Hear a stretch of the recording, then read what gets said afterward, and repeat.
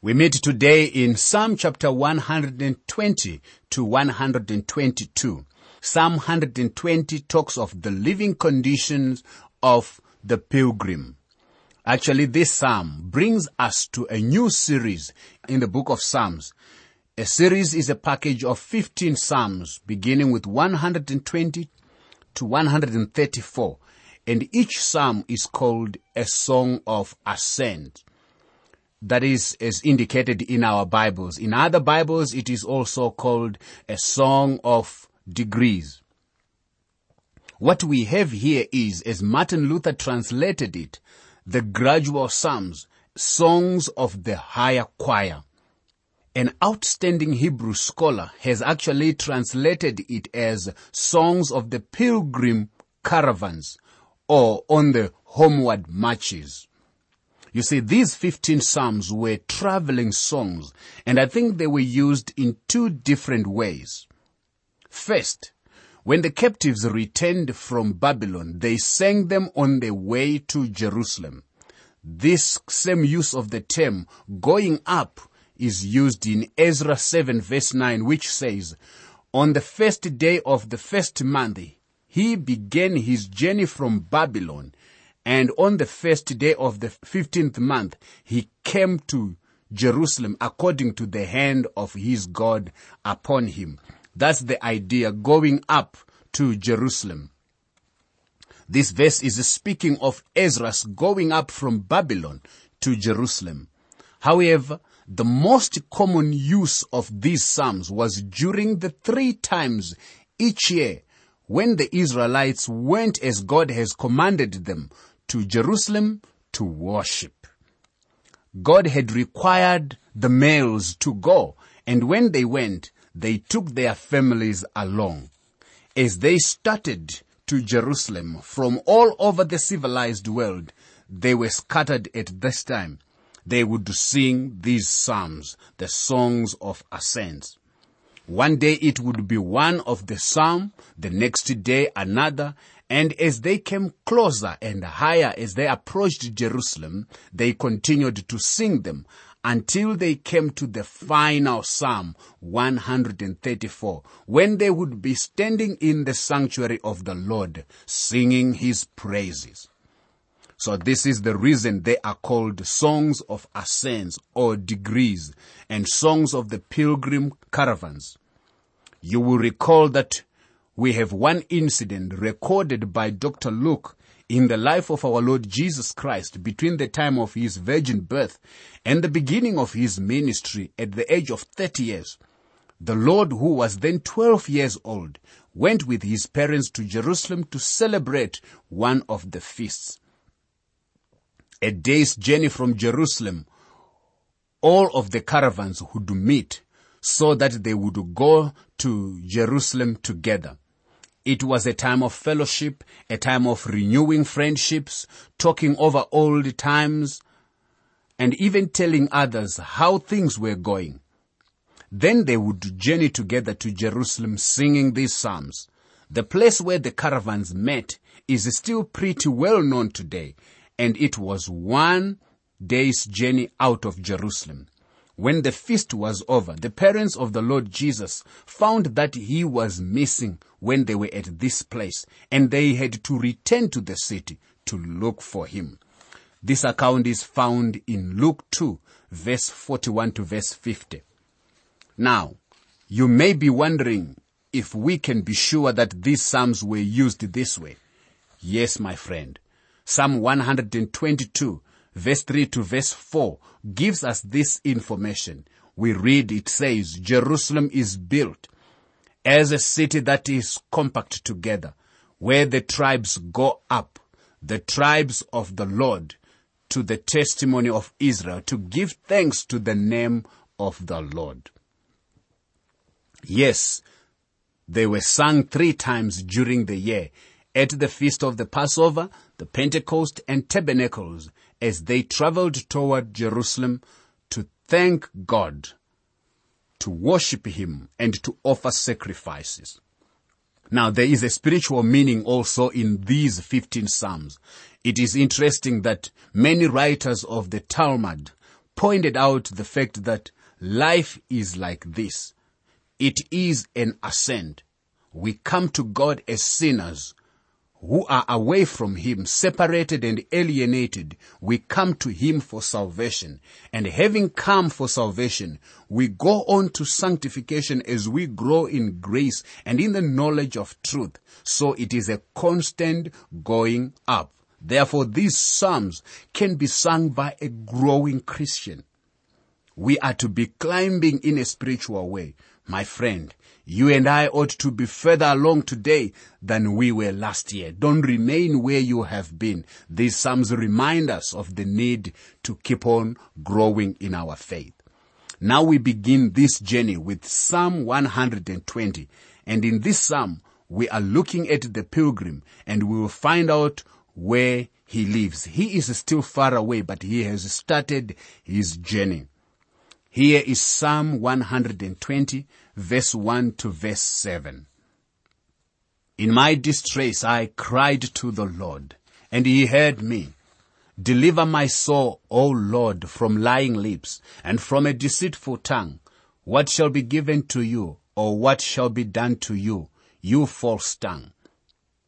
Sharp arrows of the arrow, with coals of the broom tree, woe is me, that I dwell in Meshech, that I dwell among the tents of Kedar. My soul has dwelt too long with one who hates peace. I am for peace, but when I speak, they are for war. Now, this is one of the most marvelous psalms that we have had, and it is relevant to the present hour, especially for the nation of Israel. The pilgrim in this psalm said he lived in Meshech in Kedar. Who was Meshech? Meshech was one of the sons of Japheth. Genesis 10 verse 2 tells us of the sons of Japheth: Gomer and Magog and Madai and Javan and Tubal and Meshech and Tiras. Now, from the sons of Japheth came the Gentile nations, and Israel today is scattered among the Gentiles throughout the world. So where are they? They dwelled in Meshech. Kedar was the son of Ishmael. Does that tell you anything, my friend? The pilgrim was living among the Arabs, the Ishmaelites. That is rather up to date as it is today. Notice that even in verse 2, he cries out, "Deliver my soul, O Lord, from lying lips and from a deceitful tongue." It doesn't sound as if he is living in a good neighborhood, does it? The people he has around them, they have mean tongues. The men who sojourned in Meshech had been maligned and lied about. I do believe that no people have actually been lied about, maligned, and even persecuted as much as the Jews. We hear much about minority groups today, and the interesting thing is that the Jew has been able to make his way among all the nations and the peoples, but he has been criticized the whole time. Anti-Semitism has been reeled down through the ages, yet the Jew has been able to survive all of it. The Jews are a minority group among the Gentiles and among the people of the world, and they lived in the place of gossip, quarrel, tension, problems, and burdens, even as it is today. Also, this can be said of you and me. If you are a child of God, you can be maligned, you can be criticized, you can be ridiculed. You live among people who gossip and quarrel and tensions and burdens are all over the place. Now, not only did the pilgrim live among people with mean tongues, but he also lived in a world of war. So he said, "My soul has long dwelled within him who hates peace. I am for peace, but when I speak, they are for war." You see, that is rather up to date also. It is a wonder the higher critics who like to give a late dating of scripture haven't suggested this psalm was written in the present century. Well, it certainly describes the Jews' current situation. Now it is time to pack up his troubles in his old kit bag and start toward Jerusalem. However, the pilgrim leaves his burdens at home. He leaves his Meshach and his Kedar and starts for Jerusalem to worship his God. And Jerusalem is the city of peace. It is not that today. It is rather a dangerous place actually to be. But it was different in the days of the Pilgrim, and it will be different in the future. Psalm 121. The Pilgrim sees the hills of Judea come into view now. This psalm is the next song of ascents or degrees as the Pilgrim travels to Jerusalem to worship his God. We had a glimpse into his home situation, which he had left as he started on his way.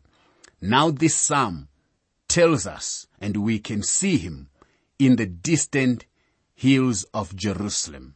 He is now going towards Jerusalem. And so he says, I lift up my eyes to the hills, from whence comes my help.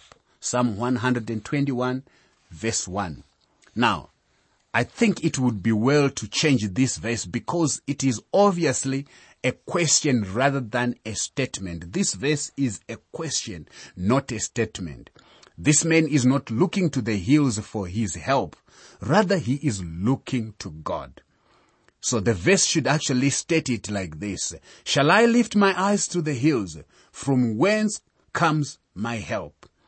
His answer is actually in the next verse, as you would see. My help comes from the Lord who made heaven and earth. Verse 2 of Psalm 121. The Pilgrim here knows his help comes from God and not from the hills. As the Pilgrim draws near to Jerusalem, and it makes no difference if he comes from the north, east, south, or west, he will have to go through hills. Now, recently when I visited Jerusalem, I came into Jerusalem from Tel Aviv and found out that there were hills all over the place. I spent 3 days in Jerusalem. We went out 3 times towards the east, towards the north, and even the south. From the Jordan River, the country is pretty rugged. That was the same for the north and for the southern direction. No matter from what direction you approach Jerusalem, you are in the hills. You also have to go down the valley and climb up into Jerusalem from any direction. Now, that is what makes sense out of this pilgrim song. As the pilgrim comes to the place where he can see the hills of Judea, he sees places of heathen worship on the tops of the hills. That is where the heathens erected their altars. And he says, shall I lift up my eyes to the hills? From whence comes my help? It doesn't come from the tops of those hills because they were heathen worshippers.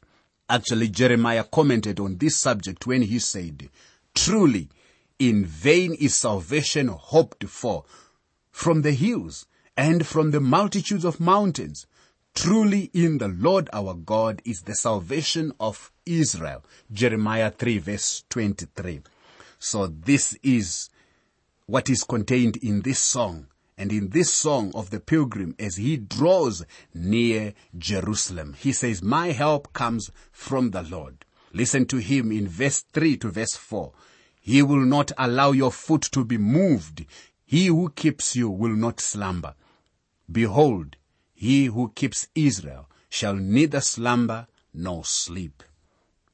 He will not allow your foot to be moved. Means that God won't allow you to stagger.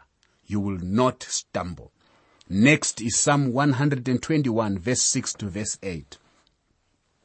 The sun shall not strike you by day, nor the moon by night. The Lord shall preserve you from all evil. He shall preserve your soul. The Lord shall preserve your going out and your coming in, from this time forth and even forevermore. You see, this pilgrim is not looking to the hills for strength. Rather, he is looking to the Lord for help. Jehovah is his keeper. You will notice that in verses 7 and verse 8, we are told that the Lord shall preserve you. This has to do with the wonderful keeping power of God. He preserves you. Peter said it like this: who are kept by the power of God. In 1 Peter 1 verse 5. You see, there are two ways to preserve fruits or vegetables. That is, you can preserve fruits or vegetables in sugar or in vinegar. Many Christians are preserved both ways, my friend. Those preserved in sugar are the nice, sweet people. The others are preserved in vinegar, and that speaks for itself. Now, the pilgrim here is moving toward Jerusalem. He travels through the hills and camps along the route. The hotels had not yet been built, so the travelers going to Jerusalem had to camp along the way. They were looking to Jehovah to keep them. What a glorious assurance that is. And the psalmist says, my help comes from the Lord. He won't let me stagger and fall. There are other references to this in the scriptures. For example, Proverbs 3 verse 26 says, for the Lord shall be your confidence and shall keep your foot from being taken. He won't let you fall, my friend. Psalm 37 verse 24 says, though he fall, he shall not be utterly cast down, for the Lord upholds him with his hand. In 1 Samuel 2 verse 9, Hannah said, he will keep the feet of his saints. Isn't that amazing? One of the last benedictions in the Bible occurs in the little epistle of Jude. And it says, now to him who is able to keep you from stumbling, to present you faultless before the presence of his glory with exceeding joy, to God our Savior, who alone is wise, be glory and majesty, dominion and power, both now and forever. Amen. That is Jude. You see, God is able to keep us. He is the keeper of Israel, and he is the keeper of his own people today. Notice that he keeps us both day and night. He doesn't slumber or sleep. When they camped for the night, they were sleeping in a strange country. God didn't sleep. He was still watching over the pilgrims. The sun shall not smite you by day, nor moon by night. You see, they traveled at certain seasons when the sun was really hot. And I know how hot that sun can be over there. But he said he would keep them in the scorching heat. The Lord shall preserve your going out and your coming in from this time forth and even forevermore. That is an assurance, my friend.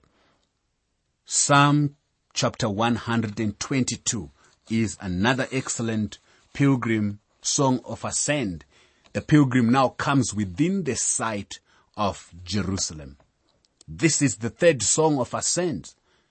In Psalm 120, we saw the Jew in distress. He was in a neighborhood that was unfavorable to him.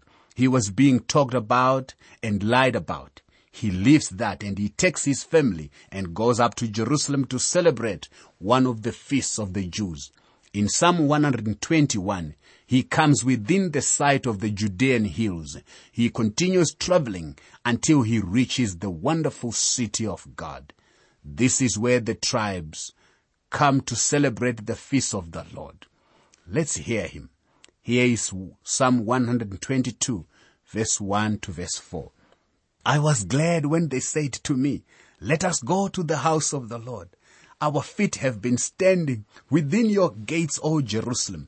Jerusalem is built as a city. Jerusalem is built as a city that is compact together, where the tribes go up, the tribes of the Lord, to the testimony of Israel, to give thanks to the name of the Lord. You see here, this pilgrim, the weary pilgrim, after their long journey, they stand at last in the gates of their beloved city, Jerusalem. And what do? They lift their eyes to the temple. There it stands with its shining gold, glittering in the bright sunlight. A glad cry passed from lip to lip. Let us go to the house of the Lord. And the pilgrim said, I was glad when they said to me, let us go to the house of the Lord. You see, this beautiful psalm is also a prophecy. It is a millennial psalm looking forward to the time when all the tribes will go up to Jerusalem and assemble themselves for worship. They have been out of their city for a long time. They actually do not have full possession of that city even today. They cannot build their temple on the temple site because today the mosque of Omar is there. All of the sacred places are pretty well covered by the Gentiles. In Hosea chapter 3, verse 4 to verse 5 we read, "For the children of Israel shall abide many days without a king or prince, without sacrifice or sacred pillar, without ephod or teraphim. Afterward the children of Israel shall return and seek the Lord their God and David their king. They shall fear the Lord and his goodness in the latter days." My friend, there is going to be a millennial Jerusalem, not just the current Jerusalem. And what will be the returning tribes finding when they come? What will they find? Actually, Dr. Geblen describes it this way, and it is a wonderful way to actually end this discussion today.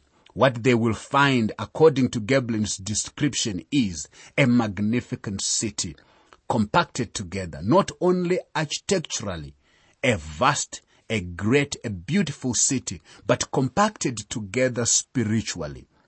Her warfare is over. She is no longer in strife and in danger of attack. My friend, this will be the city of Jerusalem in the millennial kingdom, and what a glorious prospect this psalm pictures and presents before us. You can have copies of the notes and outlines used for these Living Word for Africa programs so you can follow them as you listen. For your copies, please send an email to info@twrafrica.org. Please say which book of the Bible you want them for, and be sure to include your name and contact information. Let me repeat that email address for you. info@twrafrica.org.